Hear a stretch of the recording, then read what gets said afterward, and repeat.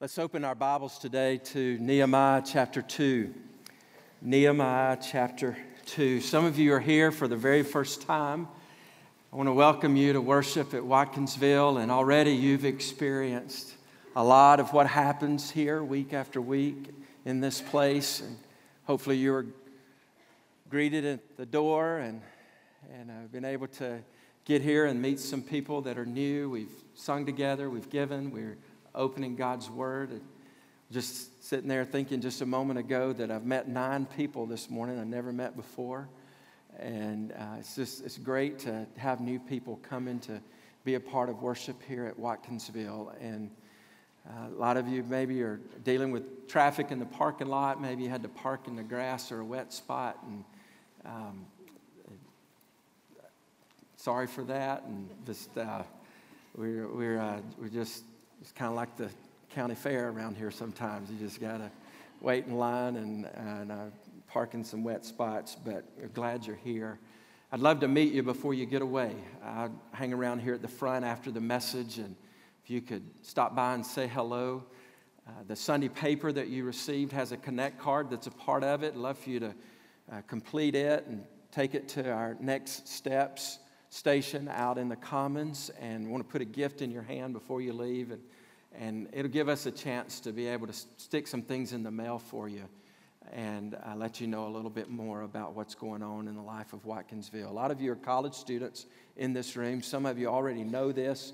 You've been there already today. We have college Bible study at 9 a.m. They're studying through the book of Ecclesiastes. Pastor Vic is teaching in there. A lot of you have come from there into this room for our corporate worship.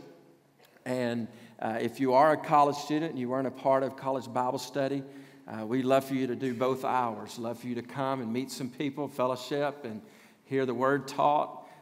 And then come on in here to our all-church gathering of worship. And so each week at 9, that college Bible study is available as well. What's broken around you? Maybe you notice something in society that's broken and it's really burdening your heart. And God may be calling you to be the person to lead the rebuilding of that. What's broken with you? What's broken in you?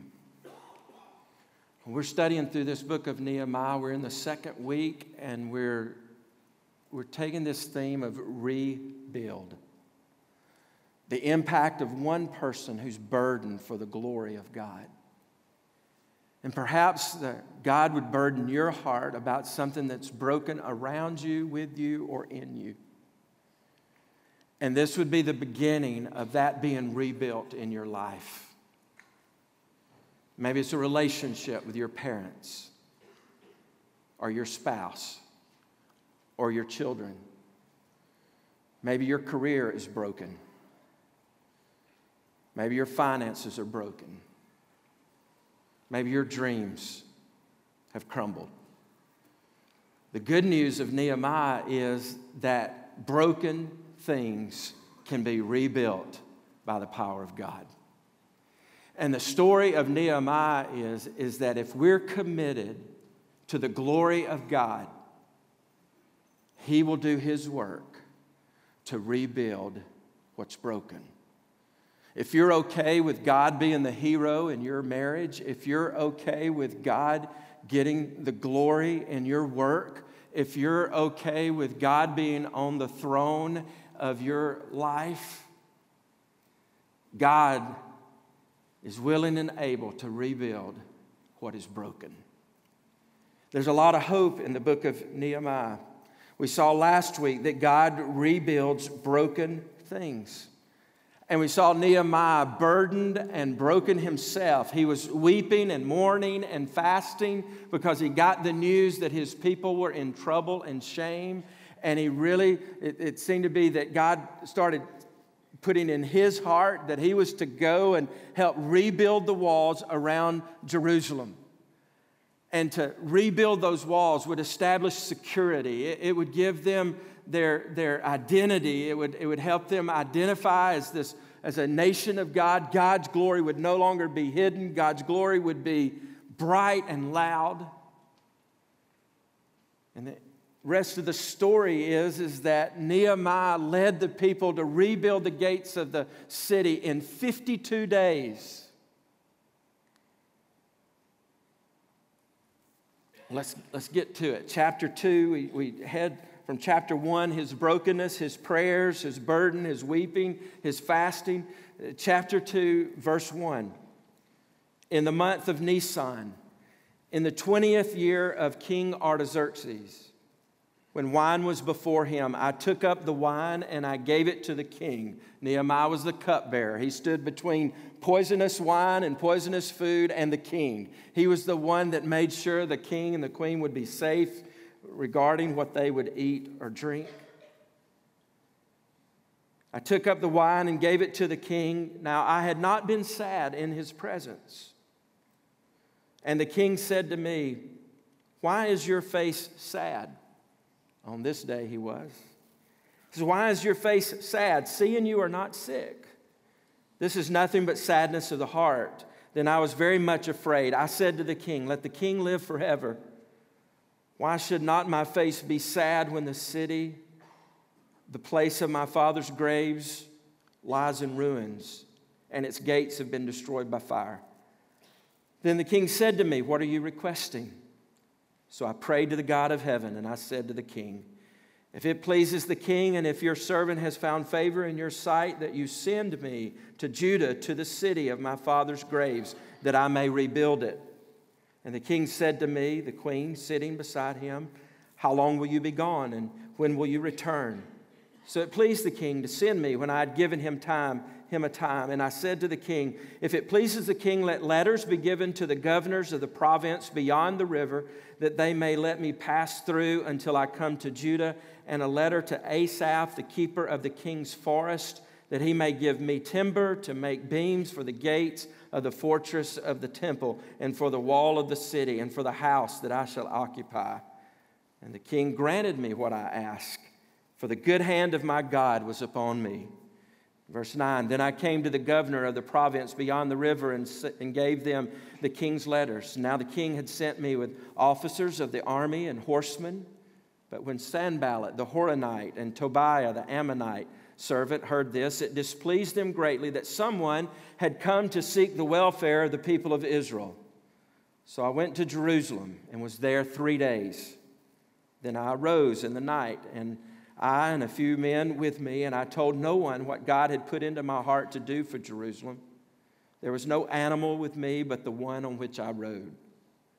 I went out by night by the valley gate to the dragon spring and to the dung gate. And I inspected the walls of Jerusalem that were broken down and its gates that had been destroyed by fire. Then I went on to the fountain gate and to the king's pool, but there was no room for the animal that was under me to pass.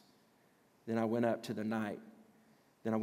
the night by the valley and inspected the wall, and I turned back and entered by the valley gate, and so returned. And the officials did not know where I had gone or what I was doing, and I had not yet told the Jews, the priests, the nobles, the officials, and the rest who were to do the work.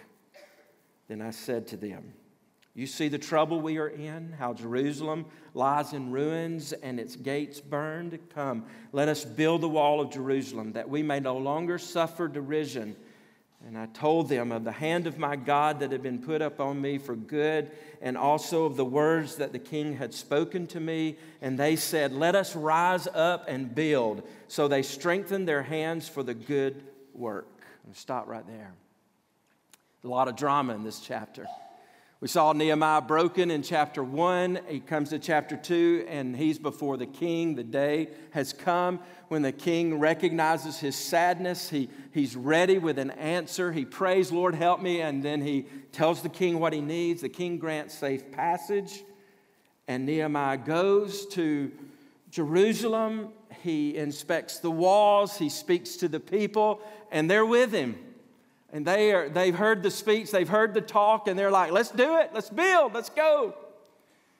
And this morning, we may be right there where those people are as you think about something that's broken in your life and you're so hungry for it to be repaired and restored. And you think, I need it today. I want my marriage back today. I want things like they were today. I want my career today. Can we start today? And let's rebuild this. I got to get this today.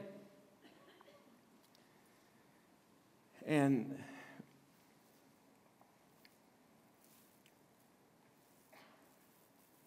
what I want you to see this morning is before the people ever said, let us rise up and build, that there was a lot of waiting time for Nehemiah and the people. And today I want you to see that when God rebuilds things, that there is often a lot of waiting time before there is going time. There's a lot of time that we have to be patient. We use this in our everyday conversation, and you know how this statement goes. When that man, that woman, they have the patience of Job. And that was even picked up in the New Testament by James. James chapter 5, he said, here's an example of patience and perseverance and suffering. Job, look at all that he went through and his perseverance and his patience. I want to offer to you today that in the story of rebuilding that we know so well here from Nehemiah, this picture of leadership from Nehemiah, that another person could go in that blank. Do we have the patience of Nehemiah? Do we have the patience of Nehemiah? There is a place for patience in the rebuilding of broken things. There's a time of waiting in the rebuilding of broken things. And you get easily discouraged and easily depressed, and you want to quit and give up and not fight for it anymore if you miss this principle of patience in God's work of rebuilding. And so let me give you this take-home sentence. Let me give you this summary statement. Big idea here. If you leave early or drift away quick, just grab a hold of this statement. God is powerfully working when we are patiently waiting.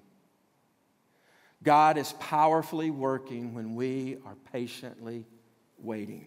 Now, the temptation for us is to see something that's broken, see a need, see a cause, see something that has crumbled and fallen apart, and we see it, we recognize it, and we want to take things into our own hand, and we want to go after it and fix it and make it right. We want to take things into our own hand, and we can run ahead of God. We can try to carry the load ourselves. We want to make something happen now. If all of y'all would just get in line and go with me, we can do something here. But there is a pattern of patience in Nehemiah's life, and I want you to see that. This pattern of patience. When you read Nehemiah chapter 1, there are introductory comments. It's like a memoir. It's not like an autobiography. I mean, he's telling us about an event in his life. And he says in verse 1, chapter 1, now it happened in the month of Kislev, in the 20th year. In my Bible, turn the page to chapter 2 or figure out what's wrong. We're ready to start rebuilding. Verse 1 of chapter 2 starts in the month of Nisan, in the 20th year of King Artaxerxes. And it's easy to read right on into the story and get to the exciting parts and miss that phrase in the month of Kislev, 20th year, and in the month of Nisan, 20th year. If you've studied Nehemiah a lot and you're really familiar with this book, you know already where I'm headed with this, or maybe you have a PhD in ancient calendar studies. I don't know. But people tell me that in the Hebrew calendar that Kislev to Nisan is 4 months. 4 months of praying and fasting and weeping and mourning And in Nehemiah's life, from the time he gets the word about what is broken, he's doing his job, he's working, he's praying, he's fasting, he's sad, he's before the king as cupbearer. And from Kislev to Nisan, no conversation with the king, nothing appears to be happening out here visibly. And then he speaks to the king. 4 months. 4 months. I mean, just think about it, even from last Sunday when we started talking about things being rebuilt, how frustrated we might be tempted to be to get to today and think of all those things that are not back together yet. 4 months before he has the first conversation with the king. There's another pattern here. Susa to Jerusalem. Nehemiah was in Susa serving the pagan king. He needed to go to Jerusalem in order to build the walls. I'm told that that's about 800 miles. In our day, we could do that in an hour and a half on a jet. But in his day, I'm told that would take at least 2 months. It's at least a 2-month journey. And so from the time where Nehemiah gets the report to the time that he shows up in Jerusalem, it's at least 6 months before any first steps in the city. And then he gets to Jerusalem, 4 months of weeping, praying, and fasting, then 2 months perhaps of travel. He gets to Jerusalem and he walks into the city and he just kind of, hey, let's go. But he gets to Jerusalem and what does he do? It says in verse 11, so I went to Jerusalem and I was there, what? 3 days. 4 months, 2 months, 3 days. Verse 12, then I arose in the night. Maybe he was resting. Maybe he was praying. Maybe he was thinking. Maybe he was pulling thoughts together. And then he takes one night and he just rides around without people knowing where he is by himself. You see this pattern of patience of 4 months, 2 months, 3 days, one night. And this pattern of patience is not just the story of Nehemiah, it's the story of Scripture. You see again and again mistakes in the Old Testament that were made, choices, decisions that were made that led to disasters and even new limbs on family trees because people got ahead of God's plans. And they tried to take things into their own hands. You have stories in the Old Testament of children being born that were not a part of what God was doing and blessing because man had taken things into their own hands. The story of Jesus Christ is a picture of patience. You read in the Gospels, you open it up and you're met with genealogies that stretch over thousands of years. Sin in the Garden of Eden, and thousands of years pass before the Messiah arrives on the scene to make the sacrifice for our sin. When you close your Bible in the Old Testament, Malachi, 400 years pass before John the Baptist arrives on the scene speaking. You have Jesus, who's 30 years old before his public ministry starts. You have Jesus spending 40 days in the wilderness praying and fasting. You have him taking all-night prayer meetings before he made decisions about his disciples. He was even blamed for, almost like they were blaming him for dereliction of duty or not showing up, not doing what he was supposed to do. Remember the story of Mary and Martha and Lazarus? And Lazarus dies and Jesus waits 4 days. And he gets there and Mary and Martha both said, if you had been here, in other words, Jesus, if you hadn't have just waited so long, this would be different. Jesus himself dies on the cross. And what's the deal with 3 days in the tomb? I mean, why not the next morning? He appears and he's visible for 40 days. I'm thinking I've come from heaven. I've lived on this earth. I've died for sin. I've defeated the grave. I've risen. Let's head on back to heaven. 40 days he walks around on this earth. And where are we today? we're living under the promise of Jesus that one day I'll return. And it's been 2,000 years. And I say all of this to just say that there is a powerful principle of patience and waiting on God to do what God is planning to do. There's a pattern of patience.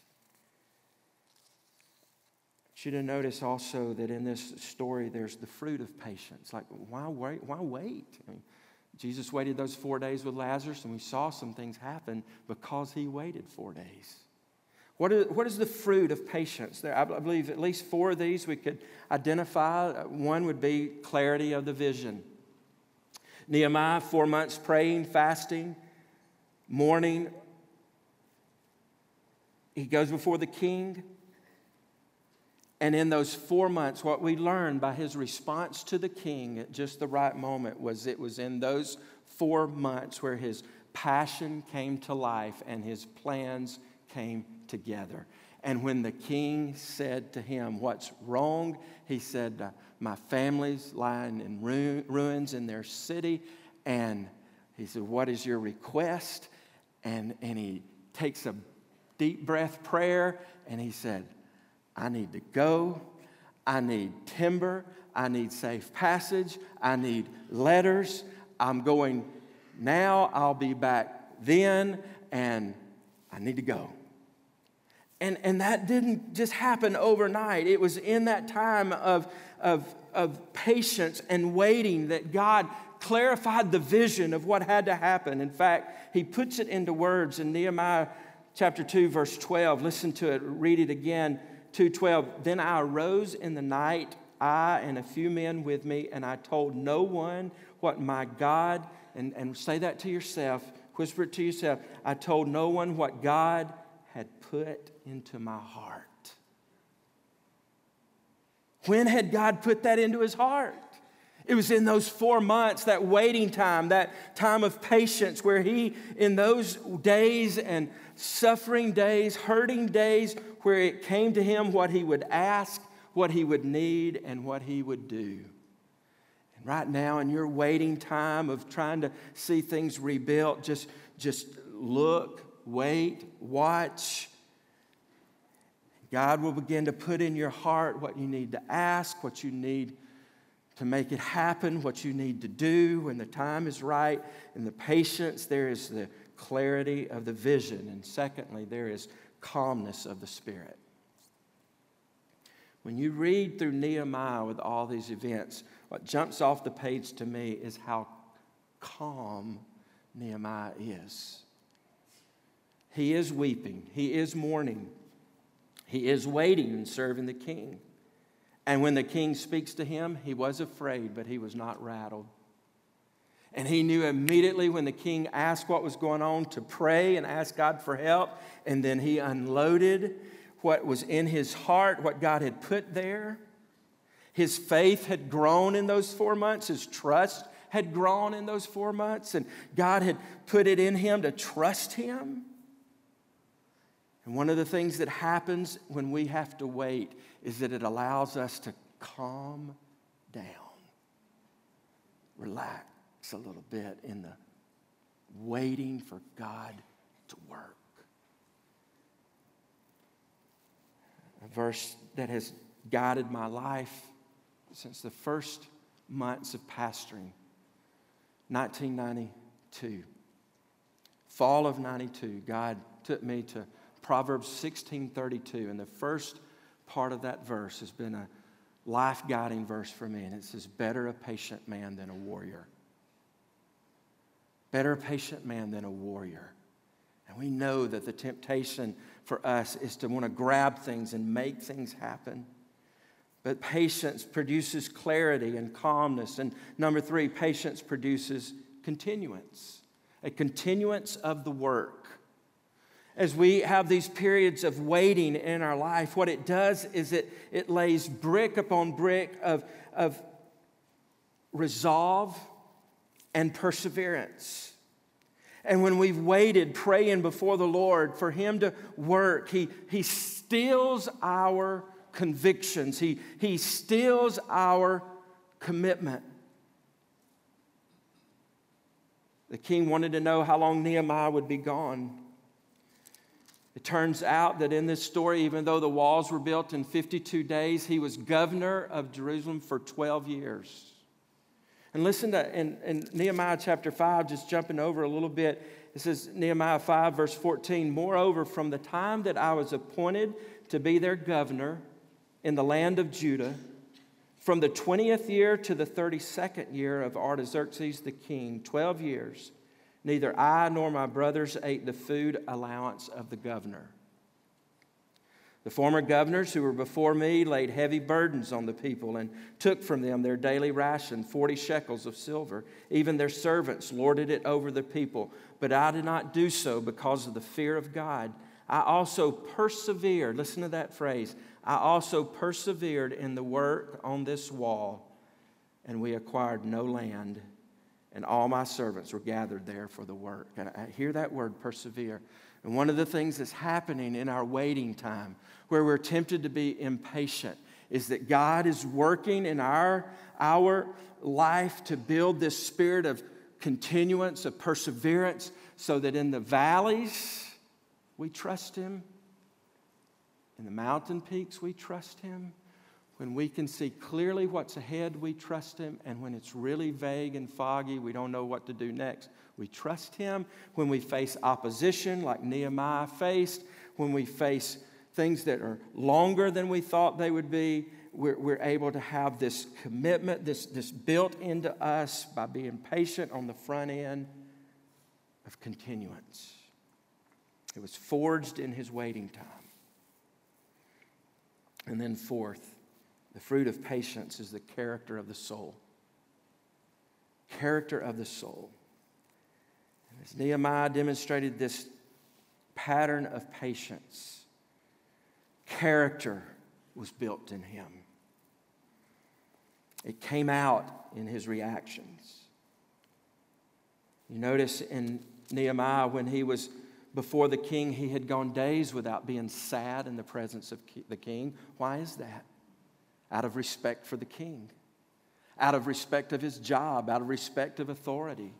He showed integrity in his work. And when it came time for that the king did notice his sadness, his first response to the king was, "Now, king, may you live forever." You know why that is? Because Nehemiah thought there was a chance he was not going to. For him to be sad in the presence of the king would create an atmosphere that the king and queen did not want. It was a risk of his life. But he respected the king. He respected the authority of the king. This was a pagan king. This was a king that had shut down the rebuilding of the walls prior to this. But Nehemiah's character came through, and brick upon brick, the character traits of Nehemiah are put together. Listen to Romans chapter 5. Romans chapter 5, verse 3 through 5 says this. Romans 5, verse 3, "Not only that, but we rejoice in our sufferings." We rejoice in our sufferings. Some of you grew up on King James Version. You know that when the fruit of the Spirit are given to us in Galatians 5, one of those we read at ESV is patience. In King James Version, how was that translated? One of the fruit of the Spirit was identified as kind of a two-word. What was it? Long suffering. Long suffering. We miss some of that in the word patience. Just saying the word gives you a little bit of the definition. Fruit of the Spirit is long suffering. And that is often the moods you will experience when things around you are broken. You will feel like you're suffering and you're hurting and it's hard. What does God do with that? Not only that, but we rejoice in our sufferings, knowing that suffering produces endurance. That's that continuance, perseverance we're talking about. That suffering produces endurance, and endurance produces character, and character produces hope. And hope does not put us to shame because God's love has been poured into our hearts through the Holy Spirit who has been given to us. Character is built over times of suffering, over times of waiting, over times of forbearance. So where who we are is built and it comes out. How many times have we heard somebody say about a house, 50 years old, 60 years old, 80 years old, you're walking through it and you're looking around at the ceiling and the floor and you go, wow, this house has so much character. And what are we saying? We're saying somebody took the time in this old house to do some things that are really special and unique. It's rare for us to say about 150 home subdivision built in 150 days. Wow, this house has a lot of character. We're just wondering if it's going to hold up in the storm. There's some of you in here today that look at your life and say, wow, that old man's got a lot of character. That old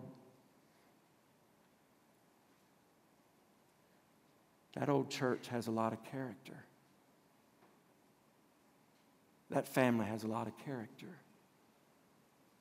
That teenager has a lot of character. And the reason is that this practice of patience and waiting on God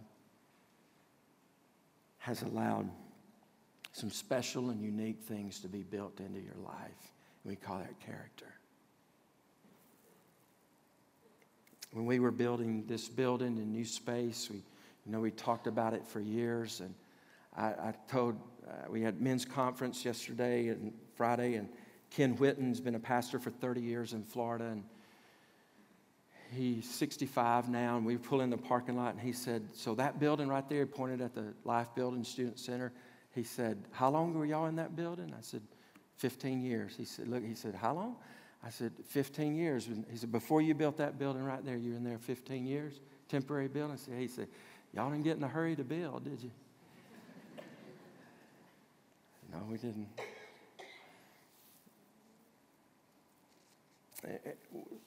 You go back over the last couple of years and the waiting time, the building time, somewhere midsummer of this past year, I think the Lord just put the words to my pen, and I was writing a weekly newsletter, and I made this statement: we are building a building, but God is building us.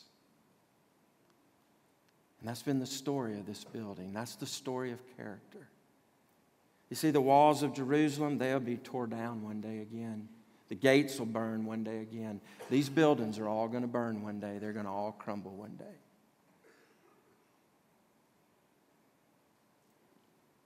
But what's going to last forever is the souls of men, women. We may build a building, but in the midst of that, God's doing something special and unique to build us. So what do I do while I'm waiting? What do I do while I'm patient? There are three things. There's worship.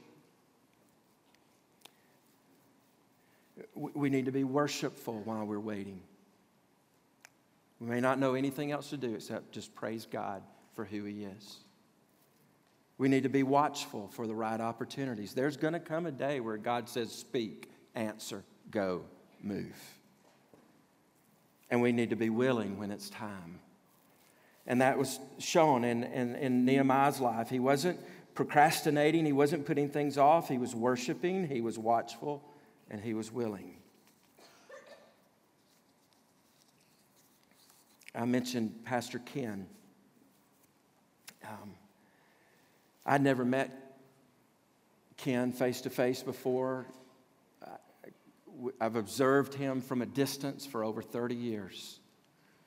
For 8 years, he was a college pastor for Dr. Adrian Rogers at Bellevue Baptist in Memphis, Tennessee. And when I was in seminary, we all heard, hey, Ken Whitten, a college pastor at Bellevue, is leaving to go to Idlewild in Florida. And we were just amazed as we were, Adrian Rogers, Bellevue, we were like, we didn't think anybody left Bellevue.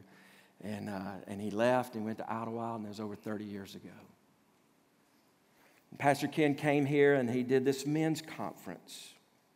But actually this weekend there were two conferences. Because when it came together for Ken to be here, and I knew that he was going to need transportation from the airport here and then back to the airport, I'm like, right here. I got that. And so the two conferences this weekend was the men's conference and the car conference. Carlos in the car, that's what it was, all right? And I picked him up at the airport and worked traffic Friday afternoon, 2 hours in the car, and then snow yesterday on the way back to the airport, a couple of hours in the car. And I'm driving and I'm asking questions and I'm listening and he's talking.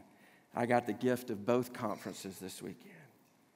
He said early in that trip, he said, "What you preaching now?" I said, "I'm preaching through Nehemiah." Now listen, hey, I'm about to say some things. You may have not written anything down yet this morning. You're going to want to write some of this down, all right? Listen. He said, "What you preach?" I said, "I'm preaching Nehemiah. I'm talking about waiting on God and being patient with God and rebuilding things." And then it was just like, I'm driving, Ken's talking. And he's like, he's sitting in the seat beside me, and he's like, "Carlos?" He was looking at me right there, and I'm like, how am I going to write this down? I'm trying to. He goes, "Carlos," I'm going to tell you, listen, Carlos, you grow radishes in 60 days. You grow oak trees in 60 years. Who wants radishes? I was like, I got to pull this thing over. I mean, I got to write this down. He said, "Man, my grandfather, our great-grandfather, they miss a stagecoach. They'd wait 3 weeks for the next one to come through. We miss one section of a revolving door, and we freak out." He was like, I got back in the car later. I was like, "Ken, what's that thing you said about stagecoach? I got to get that down." We're headed to the airport, and he said, "So waiting on God." Yes, sir. Talking about waiting on God. He said, Isaiah 30:18, it says that God waits. God waits to be gracious to his children. He said, "You know why God waits?" I said, "No, sir." I was just like a puppy, man. I was just lapping it all up. And he said, "You know why God waits?" I said, "No. Why does he wait?" He waits, says he waits to be gracious to his children. He said, God waits to dispense grace. God waits to develop growth. And God waits to display glory. And I was like, that'll preach. He got out of the airport. I rolled the back window down. He opened the door. He reached in and grabbed his suitcase, and he looked up at me, and he goes, "Dispenses grace, develops growth, and displays his glory." Had a great time. Boom, and he was gone. This morning,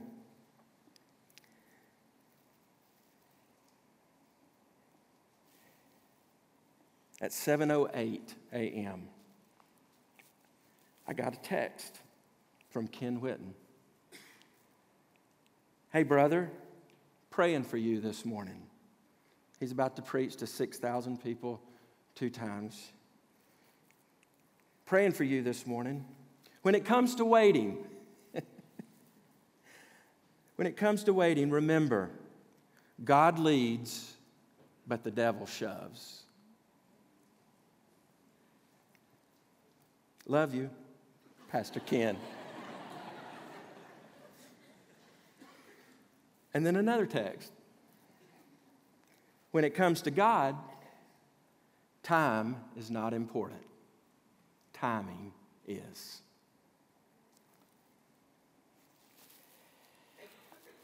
You see, the question comes down for us whether or not in rebuilding things, do we want to take things into our own hands? Or do we want to be patient and let things be in his good hands?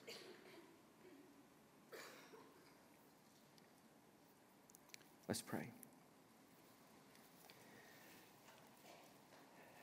The band is coming, and they're going to lead us in a song that gives us a chance to declare our work while we wait.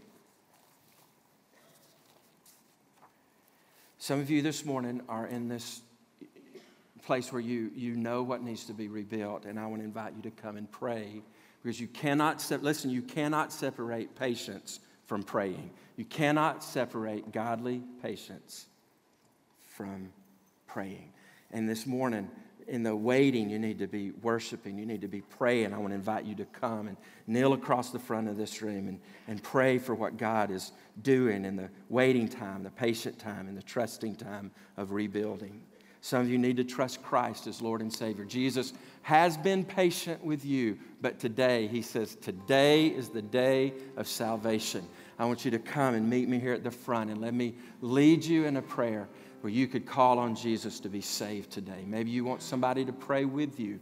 Come here and meet me, and let's pray together. Let's stand to our feet, and you come right now. Lord Jesus, we thank you for your patience with us. Help us to follow that in our life as you rebuild. God, we celebrate, we declare that you are powerfully working while we patiently wait. We love you, we need you right now. We declare our praise to you. In the name of Jesus, we're praying. Amen. Come right now, pray, seek the Lord.